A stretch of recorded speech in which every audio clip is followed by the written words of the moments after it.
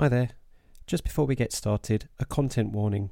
There is mentions of infant loss and miscarriage. If anybody listening finds this upsetting, please do see the description for some links to some help and support services that you can access. Thank you for listening.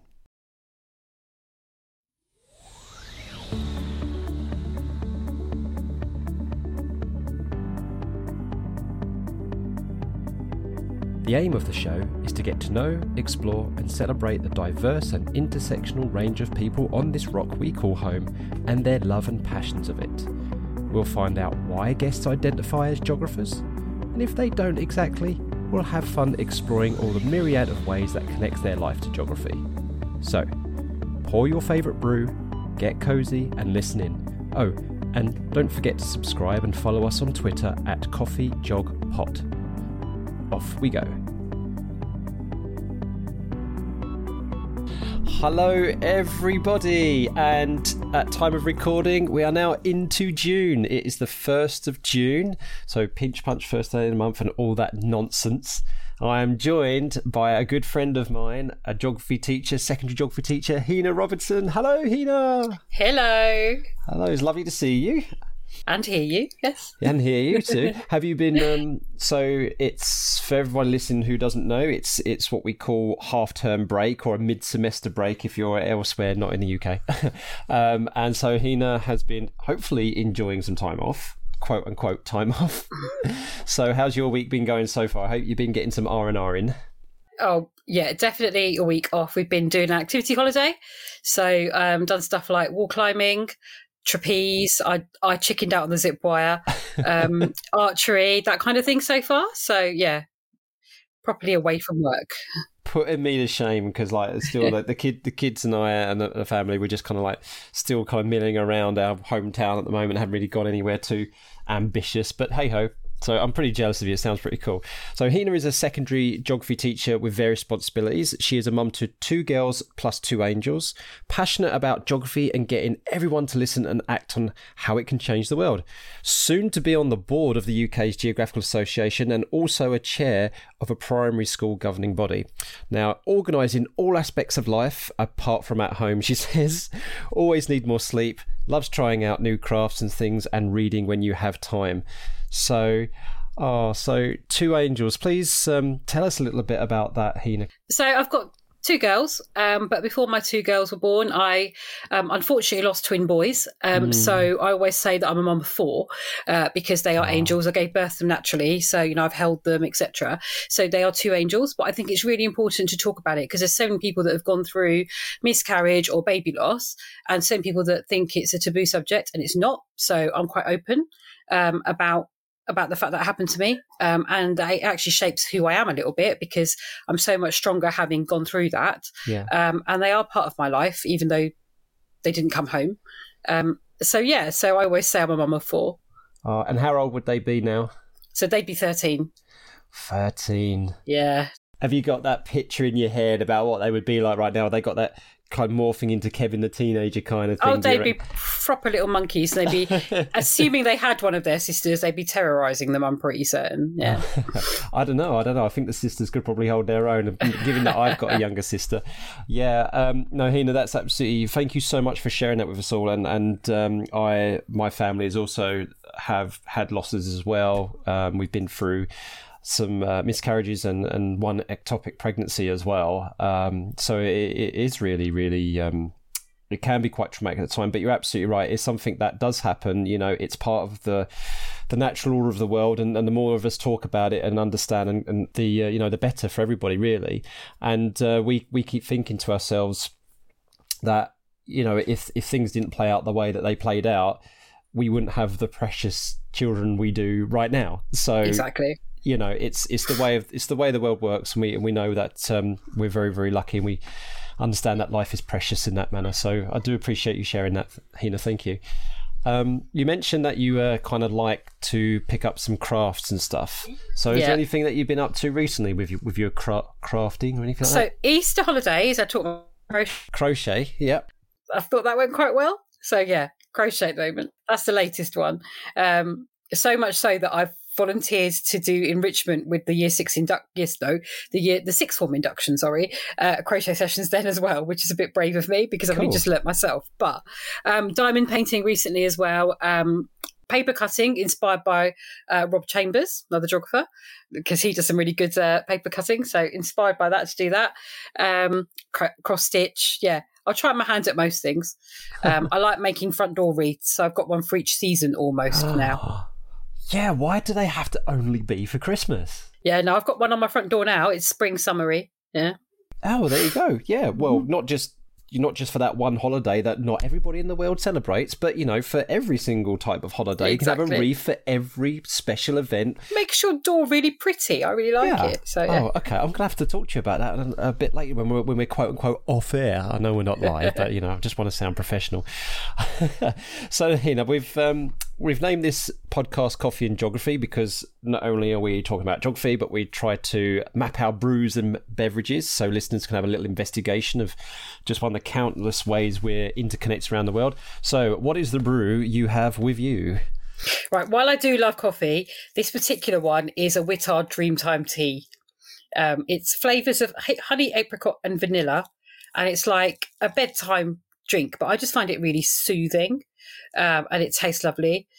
So it's my favourite, but I can't have it all day long. It's just one of those go-to when you need a bit of comfort drinks. I used to be into those. Is that where you get them in the tin and they're like powder, basically? Yeah. Yes, those ones. Yeah, I used to be hooked on those for a bit of time, and I used to make sure I had the there was a morning one. I can't remember what it was called now, but I know it was like a yellow kind of. Yeah, where it had the sun on it, and there was an evening one which had the moon on it, and I was religiously having the morning one and then having the evening one. Yeah, there you go. It looks lovely. So there was a lovely blue decoration with a moon on it. Cool. Okay, excellent. We'll map that one then. So you are currently in Essex, which is my home county, so not too far away from where you are, in a town called Rayleigh. And if people don't know where that may be, then they may have instead have heard of Southend-on-Sea, which is a popular seaside resort that's about 20 to 25 miles east of the centre of London. So then, Hina, have you lived in Rayleigh all your life, or that area all your life? Or no, Rayleigh's been 13 years. South Essex has been 20-something years, 21 years. Before that, North London, not including university days, obviously, because that was in Salford. But I'm a Londoner, really. Born and bred Northwest London. So, yeah. So what part of London? Edgware. Okay. Yes, end of the Northern Line is where I grew up. I can't believe it. This is completely accidental, everybody. If I'm lucky enough to have regular listeners, right, they are going to recognise that you're now the third guest I've had in a short space of time that have either lived or are living along the Northern Line.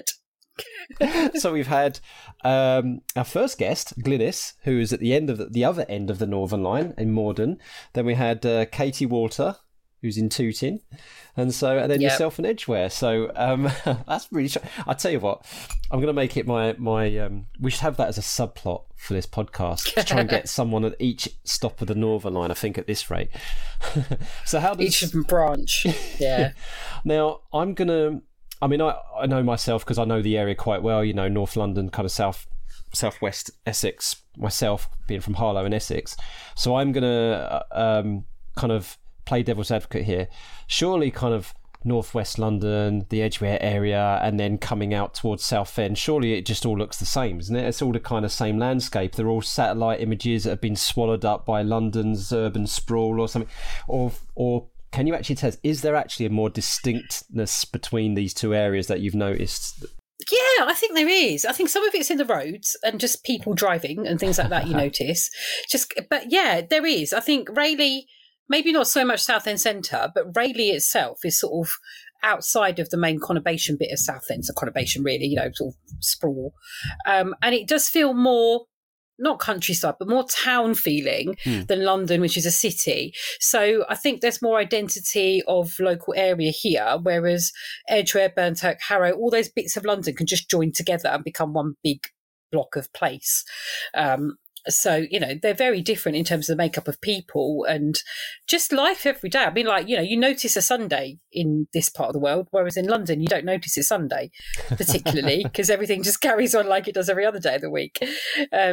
So, yeah, I do think there is a difference. You do sort of feel different. You know, Essex has got its own feel about it that's different to London.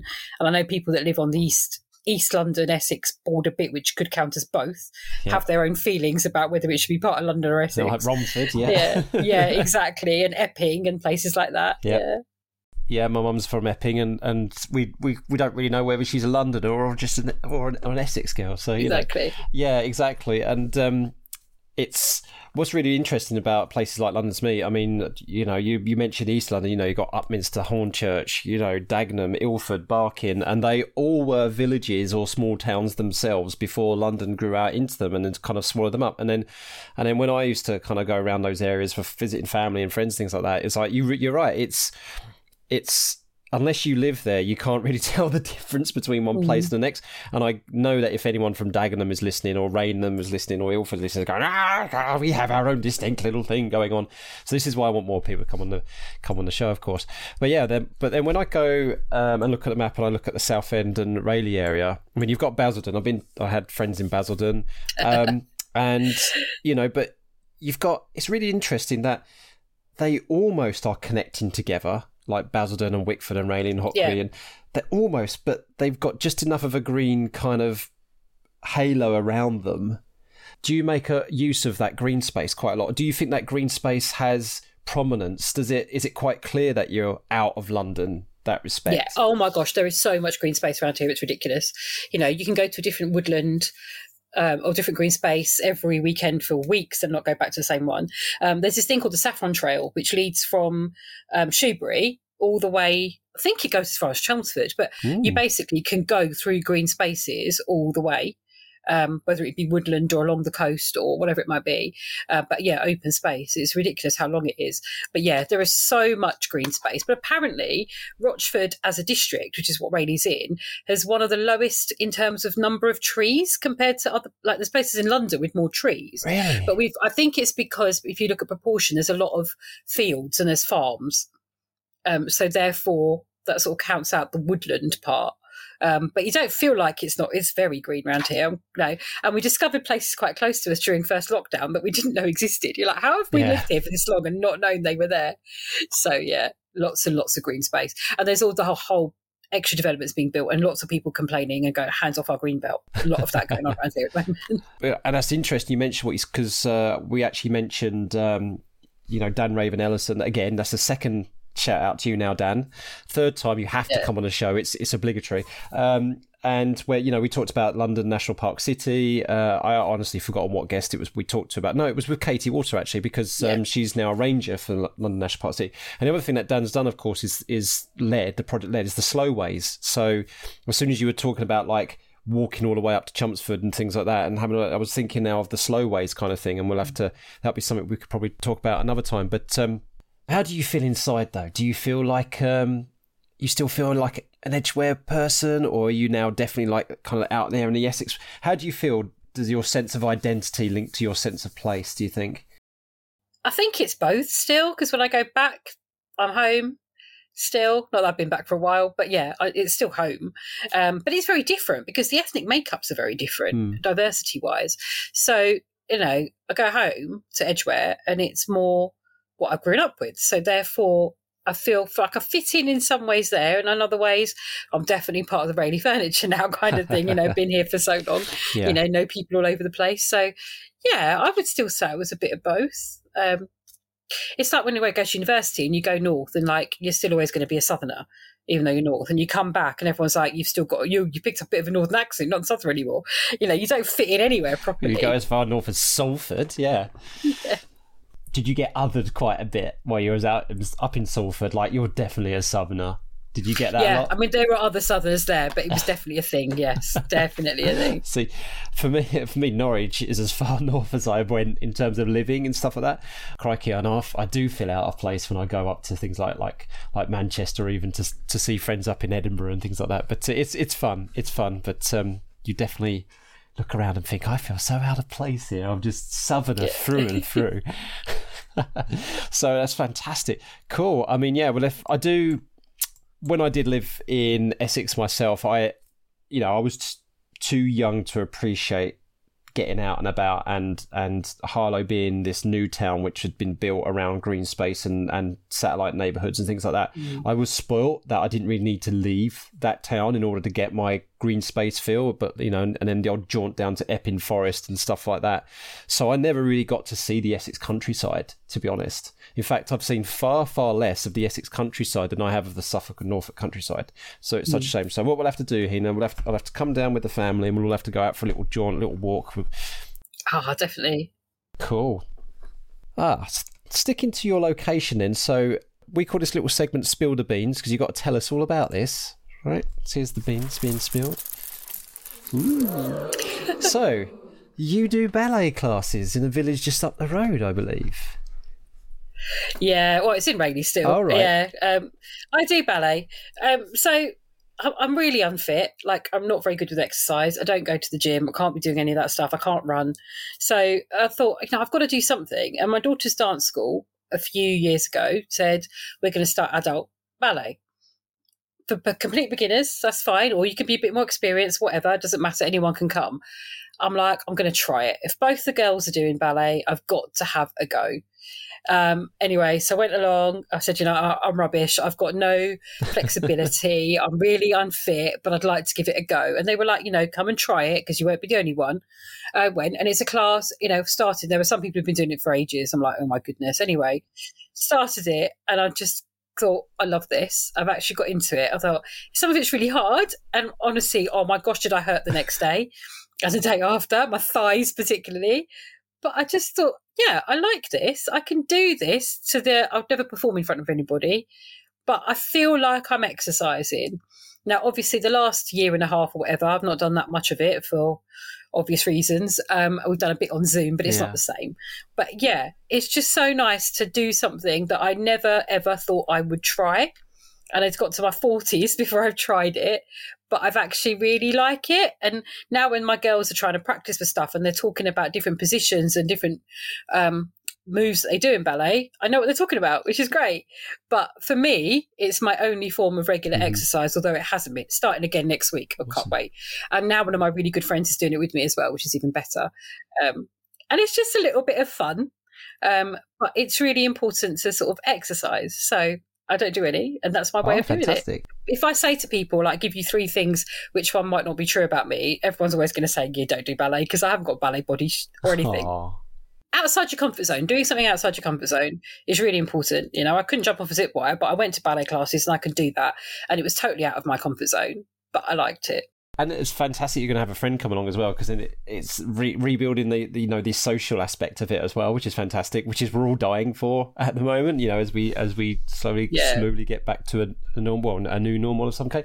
And is ballet one of those things where when you watch it on TV, I mean, one of my favourite noir movies is Black Swan with Natalie Portman, and I was like, but when I watch that kind of stuff, or we watch kind of performances and stuff like that, I never get like a real true sense of like the skill, the technicality of. I mean, I know there is that there, and that I could never do it. But is it like when you do it yourself, do you have like a whole new level of appreciation of what these people do? Yeah. Do you know what? I get the technical so well. I can't execute it every time at all, but I get it. So, when they're like, your leg or your knees do this, or this is what your muscles are doing to make that move or whatever, I totally understand it in my head. It all works perfectly. Try and put it like grand jetés. I've got a thing with the grand jeté that I just cannot do it. And, it is sort of just, I can understand the process behind it. There's lots of process, but yeah, I can't execute. What is a grand jeté then? What is that? It's it's a leap, but then you sort of swap legs as you leap in the air and you land on the different leg to the one you've come off with. I can picture it on my head. It sounds like it's one of the classic moves kind of thing. The only one I remember is plie, which is like the kind of dainty. Yeah, plies are easy. You do plies. But I'm not very bendy, so I can't go very low down on plie. And pirouettes, I know exactly how to do a pirouette. I can sort of do one, but I can't do the head spin and keep your head in the right place and all that stuff, and the knee out to the side and everything else. There's so much going on. Honestly, I think the people that do ballet on a regular basis, they must hurt a lot, because what you got to do to your body to keep that going is crazy. Rediscovering muscles you've forgotten you had or something. Yeah, so next Thursday I will be aching because I haven't done it for so long, and I'll be going Wednesday night. because adults are allowed to do that kind of thing again now. But so. I can tell in your voice that you're looking forward to it. Yeah. Right, so I'm going to go from Southend to Shanghai now, because let's go back and talk a little bit about some geography now. And this little segment is called Jog Your Memory. So what we've got to do, we're going to talk about a geographical kind of moment in time, a significant a piece of history or something. And I know you know the answer because you've talked about it so many times, but people who maybe not know the answer can guess of the year that this significant event took place. So what we've all heard, so what's today? Today's the 1st of June. People are probably hearing this at the end of July, start of August, but yesterday, the 31st of May, we were all, I wouldn't say blown over, because I think us as geographers knew this was coming or had seen this coming a long time ago. But there was a significant moment in an ongoing historical event which was reported by media outlets across the world, and that was that China had announced that it would allow couples to have up to 3 children after census data showed a steep decline in birth rates. And everyone who may be aware of it, of course, we're referring to the infamous one-child policy and their population control. Now, we as geographers, Hina, kind of saw this coming, didn't we? Because one thing we've taught quite a fair bit in schools is the consequences of population control, of forced population control and efforts to do that kind of stuff. What's your take on what's this news about China relaxing their rules? Well, going completely the opposite direction, saying, no, we want to encourage you to have children now. Yeah. Well, yeah, because they've gone to 2. And then because I've seen the stories recently about the fact that you've got people don't want to have lots of children because the grandparents generally are looking after those children while the parents are working, and they're getting older, and they're like, well, because obviously they delayed when you could have children, didn't they, as well? So families are older and they're struggling to cope with one grandchild. So, actually having more is actually going to cause more strain on family life in general. So that whole social norm of having the larger families gone from China already. So when they were like, we're going to try and get 3, well, yeah, their population is declining, especially in the cities. So it was the natural order of things that we're going to go that way, because China is still communist to a certain extent. So they're still trying to have some of that control. I don't think they're going to succeed. I don't think people are going to have 3 children. It's just not going to happen. They're barely having 2 at the moment. So, I just find it's always been one I've liked teaching, but it's so important to give the before story and the what's happened since story. So you've got to explain why they needed the one-child policy in the first place, and the run up to the whole let's get everyone off the farms and into the industry and all the rest of it. And the Cultural Revolution. You need to have a little bit of that background. And the other thing, we always talk about danger of a single story, but this is the opposite. This is a single story. Only China have ever done this. You cannot, as a student, say this country needs to put one-child policy in, because it's not going to work anywhere else in the whole world. So it is where we've always gone, be careful of a single story. In this particular case, it is a single story. And I think you have to keep up to date with it, because I think there are still people teaching it, going, this is what China are doing, and haven't done any of the developments, which is quite scary.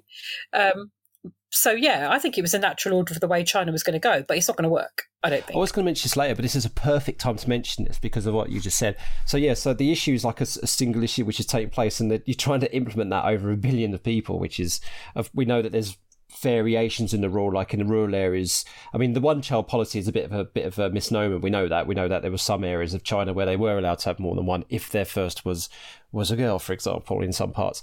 But I just want to give a shout out to Victoria Hewitt, Mrs. Humanities, because within that single narrative, you have multiple stories, you have multiple experiences that come into it. And the reason why I mentioned Victoria is because back in 2017, she asked in a tweet about, is there any suggestions for books that give a first-hand account of living in China, with regards to the one-child policy? And I'll put the link into the description of the podcast, but there were some fantastic suggestions that were given, like Catherine Owen, our second guest, suggested something. Mark Enser suggested something of giving these really powerful stories, of how this single blanket thing kind of was affecting all these individuals.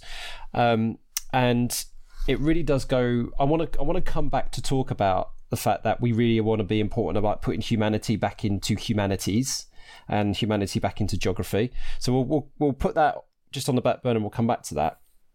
But yeah, you mentioned things like the Great Leap Forward and trying to shift rapidly from an agricultural to an industrial, and then that caused all hells of problems and famine and a death rate went, and of course that meant that the birth rate rebounded extensively because of course you have more deaths, more infant mortality, you got more higher births and you can see that in the statistics of this lag of the birth. So China's been trying to play God in that respect. It's creating all these knock-on problems. So, and their birth rate was declining to an extent anyway before this meddling, and it would decline naturally anyway. But as you just said, tell us a little bit more about the natural reasons why birth rates would decline anyway. Natural reasons, well, as a country develops, I suppose you say, people have more money. The reasons for having children change. And therefore, people are putting their own education, their own careers, etc., before having children. So they're having children later anyway in life, and therefore likely to have fewer of them. It's about the social norms changing, isn't it? And all countries are going through that at varying levels, but it varies across the country. So, the birth rates will change more rapidly in a city than they will in the countryside, because in the countryside, if you've got a family farm, your incentive for having fewer children isn't quite the same. So those things were always going to change. And I think, they pushed in China particularly, they pushed so hard for increasing the birth rate before 1979 that it was always that as long as you stop pushing people, it was naturally going to change anyway. But, it didn't. So, when I'm teaching about birth rates dropping and the difference, we still do DTM a little bit because I think it's got its uses still, demographic transition model, in case anyone's not sure what I'm talking about. It still has its uses to a certain extent. You've got to critique it, obviously. But, you talk about countries that are supposedly the developed ones, the HICs, high-income countries now, and also going into level 5 of what that is. And I use myself as an example. Well, I chose not to have children until a certain age because I put my career first, and therefore my time for having children is less. So I have fewer of them, potentially.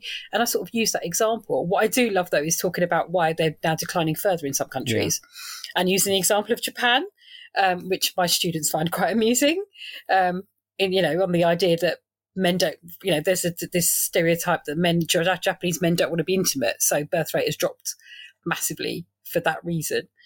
And there is a little element of that, and that's quite funny because they pick up on that, and you've got to be careful they don't pick up on little things too much. But there is an element of that in Japan because they have those festivals to try and encourage people to have babies and things. So yeah, I find it a really fascinating topic because, it's not a blanket, this is why things change. And so China's birth rate was definitely going to drop all over the country because its countryside probably wouldn't have done for quite a while yet. But the cities always were going to. And especially if there is a lack of, if people are going into sort of declining circumstances, they are less likely to have children anyway. So that whole Malthusian idea was probably going to come true, whatever, potentially, if you believe that kind of thing. But then technology steps in, doesn't it, and changes things. So, I mean, whether this comes to pass or not, or whether this is true or not, but I would make an educated guess, an educated prediction that there's huge economic development in China. They are quickly becoming, the richest country in the world. But it's not just that. The spread of wealth. They're very much overheated in the east and those cities in the centre. But they're coming very, very. Those people are becoming affluent very, very quickly, and naturally, you're right. They will be focusing on their careers. They'll be focusing on. Mostly will be choosing to start families. All those things that you just said, and the incentives to have more children are just not going to override this element that they just want to live like the world of capitalism, the world of consumerism, the world of, of comfort, of luxury. They've gone through this entire demographic process, as you just said. So you had the little emperor syndrome, which was when not all couples, because I thought that was a single story, it was a bit of a stereotype like that, but you had some families who would have this child which they would spoil because it was their only child. I think there was a bit of an overplay on the little emperor syndrome, but it was a phenomenon. And now you might have maybe the opposite impact, because if couples are encouraged to have 2 or 3 children, but they still want their career, they still want that, and they're quite affluent, there could be this possibility that those 3 children will be put into daycare quite a lot, will be looked after by nannies, and then they probably might not be having that much connection with it. And so again, the society and the culture will change again, when Chinese culture traditionally is very family orientated. That's the same though, that at the moment, like, you've got a lot of grandparents doing the childcare in the cities, and also the pressure on making sure that your child is academically great, doing extracurricular, doing extra classes. The money's going into that for the people that can afford it. There's almost like that keeping up with other children. You know, Japan was always known for that, you know, pushing their children really hard, going to night school after having been at school and those kind of things. I think China's going that way a little bit in those, obviously not the whole country and not everybody, but in certain people living in cities who can afford to do so and who have got good education themselves are pushing their children to that. So if you then have 2-3 children, you can't afford to do that for all your children. You know, it gets expensive. I know, like, my 2 dancing 6 days a week between them is freaking expensive. So you can imagine, you know, it's just not something you want to have to do with all your children. So I just think social norms have changed, and it's just, you know, we're talking about, you know, you look at things like gender inequality and things like that across the world in various places. One of the reasons that it's allowed to happen is because of social norms. As soon as those social norms change, they're generally not going to change back, and they take a long time to change. So the countries where, you know, the idea of large families is now dropping. I mean, Bangladesh, the way that Bangladesh have changed their birth rate was amazing, in the way it was small scale and seems to have worked really, really well.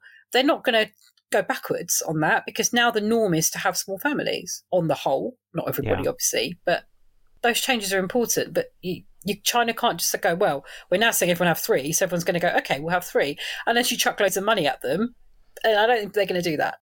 Well, this is a really interesting thing. And anybody listening, if you've got strong connections to China, Japan, Bangladesh, you know, this podcast is for you, and it'll be absolutely wonderful to get your perspective and your insight into from the actual locations that these are taking place, because we're just pundits and commentators really on this side of the world, as typical Westerners like to do. Okay, yeah, I know you know the answer, but we'll ask you anyway, because it's part of the thing. So then, we know that the one child policy was ditched, kind of sort of became a 2-child policy in 2016, and 2021 we now have a 3-child policy, if we're going to call it that. But Hina, when did the 1-child policy come into effect? 1979. Yeah. So that was, you probably would have the easiest one, I think, out of all of the jog your memories. So I just want to go back to the one thing that I said a bit before, is that this whole, thinking about Victoria's tweet about trying to get those stories into thing. One thing that I used to love teaching, I've mentioned this in a podcast episode previously, so I won't go too detailed in this, but I used to love teach about plate tectonics and volcanoes and earthquakes. But I really got quite dismayed that the kids really focused on the whiz-bang element, the fantastic, the great footage and stuff like that. Almost treating it like it was an Avengers movie rather than a bleeding geography thing. And so I tried to bring in a human element into it by telling stories of like real victims or rescue workers and things like that. And, I had kids in tears at one point because they realised that this was a tragic thing which was decimating people's lives. So have you had, it doesn't have to be about geography, it could be something you've taught about, but has there been an occasion where you've picked up someone's story or a group of people's stories which has brought the humanity into something that was lacking? Like, and it could have been a geography lesson, or it could be just something that in your walk of life. Yeah, I mean, with geography, there's quite a few of the charity websites like UNICEF. I mean, I've done a lot of work with UNICEF Rights Respect in Schools and Save the Children and things like that. They do take that aspect really, really well. So when climate change, when we started really sort of going into depth on it quite a few years ago now, 7-8 years ago, UNICEF did a whole pack of things on impact of climate change on children and taking children from remote, like Vanuatu and places like that, and giving their stories. And this is how they're going to be impacted on. And I think that was sort of the starting point of really thinking about it on such a small scale. of individual children, and well, this individual child, we can name them, here's a picture of them, this is what's happening to them, this is their story behind this. There was a really good one when they were looking at refugee children and children in conflict, and they had a Syrian girl, and she'd sort of drawn a cartoon of her life, if you remember that one. And again, very real. It was a child she'd drawn. This is what my house was like, exactly like a lot of houses the children we're teaching live in, and this is what happened to my house, and this is what's happening to me now.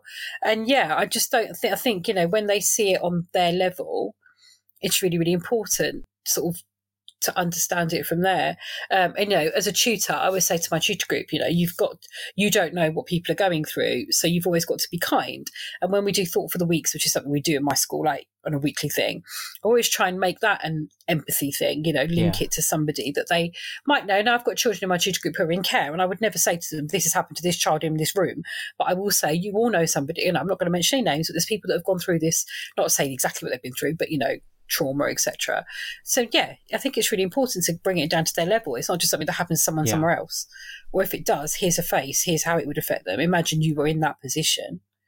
You know, we've got to do more of that. You know, there could be people listening thinking, well, isn't this just another kind of woke thing where you're just trying to teach kids that they're privileged and they don't have, and that was the pushback, like acute some elements calling people snowflakes. But I think it's all for the better. I mean, more people are talking about mental health now. More people are opening up about, you know, issues that they have. It's not a bad thing. So, and it's done, as you said, Hina, in a really positive way through schools. And geography is a fantastic vehicle for that. And we're not trying to be, the thing is, like, where we live in a privileged society, we're not going, we want to be the saviours. You know, one of my year 13s talking to her, she wants to go on to university at some point, probably, but she's sort of changing her mind a little bit. She's going to go for a gap year. I said, what are you going to do? She said, I'm not sure yet. She said, I'd like to go and travel, and I'd like to do some sort of charity work, but I'm mindful of the fact, and she said her own words, I don't want to do that thing where you go somewhere and you build a school when they've got no teachers to work in that school or equipment to use in that school. You know, there's this thing about being a white saviour, and I'm not going to go and do that because that's silly. I need to find the right kind of charity. You know, maybe I do go and teach it somewhere for a little while, or do something like that where I'm actually going to be useful, and I'm not just doing it as a token, here's something we're going to give you because we can, when actually it's going to be no use to at all. So, you know, just hearing that from a student you've taught for a couple of years, it's just amazing. Like, yeah, absolutely, that's exactly what we're thinking. And it's about having the empathy and understanding what can be done to change things without going, we're the ones that have to change it. I don't know if you've seen, it was a few years old now, there's a Save the Children 1 minute, life in a minute thing of basically a child in the UK as if war was starting here. That was very powerful. And that was, I remember showing that to classes and they're just being complete silence and shock afterwards, because you're like, never thought of it like that. And it is exactly that. Normal life, this is how your life can change if that happened. Now, that never should happen here, but that's what's happened in countries around the world.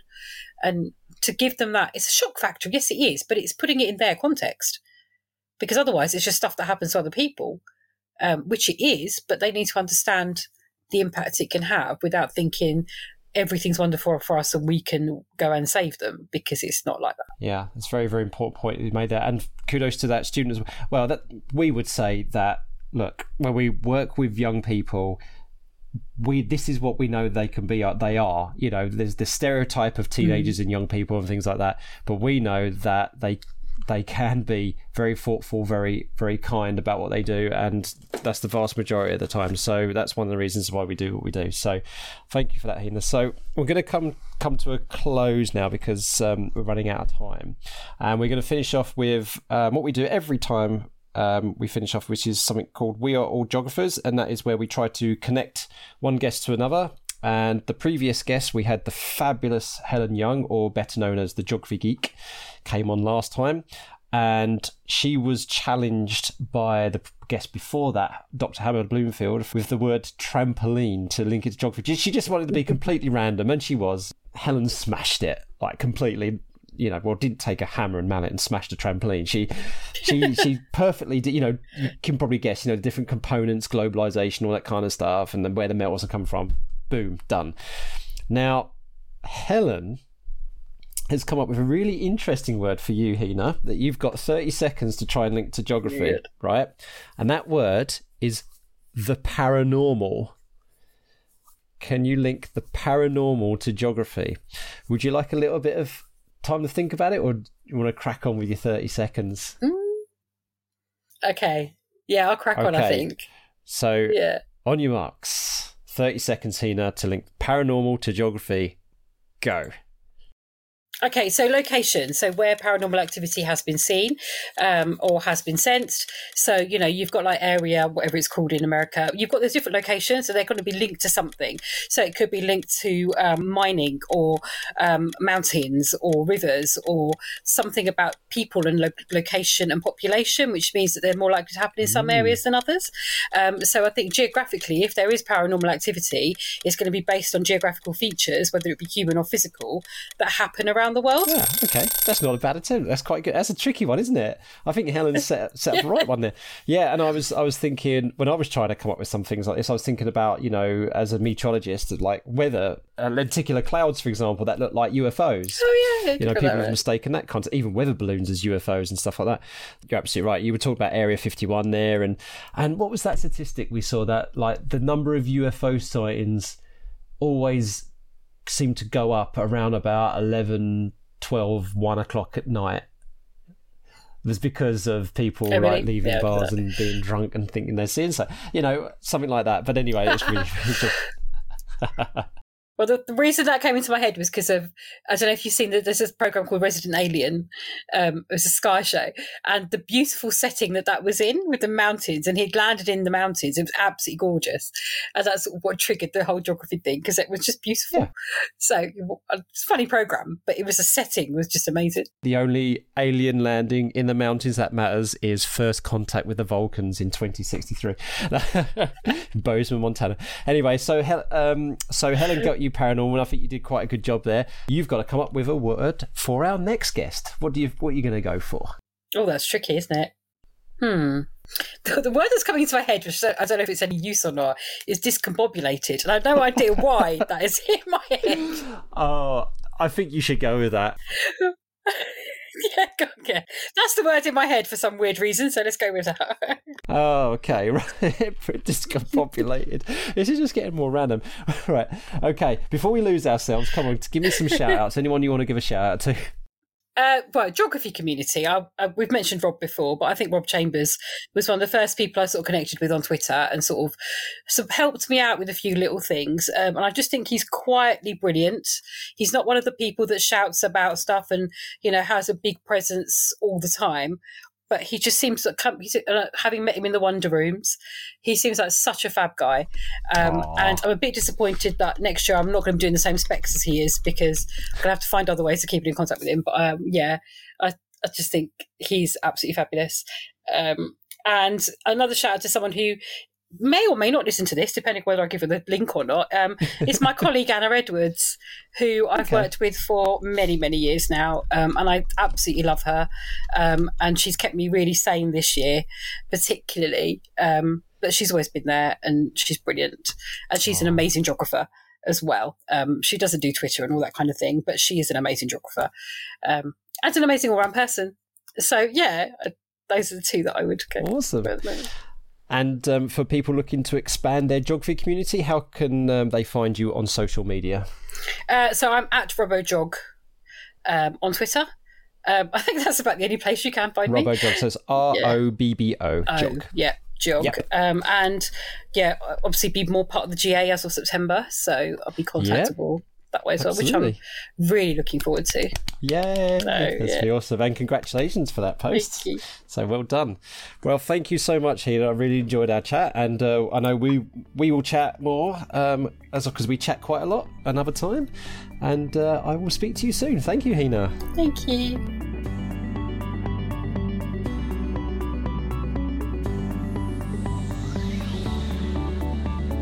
Thank you so much for listening. We hope you had fun. If you haven't already done so, please subscribe so more stories and experiences can drop into your favourite podcast app. If you fancy being a guest or have any feedback, follow us on Twitter at CoffeeJogPod and send us a DM. Or you could email coffeeandjog@geogramblings.com. Until next time, keep geogging.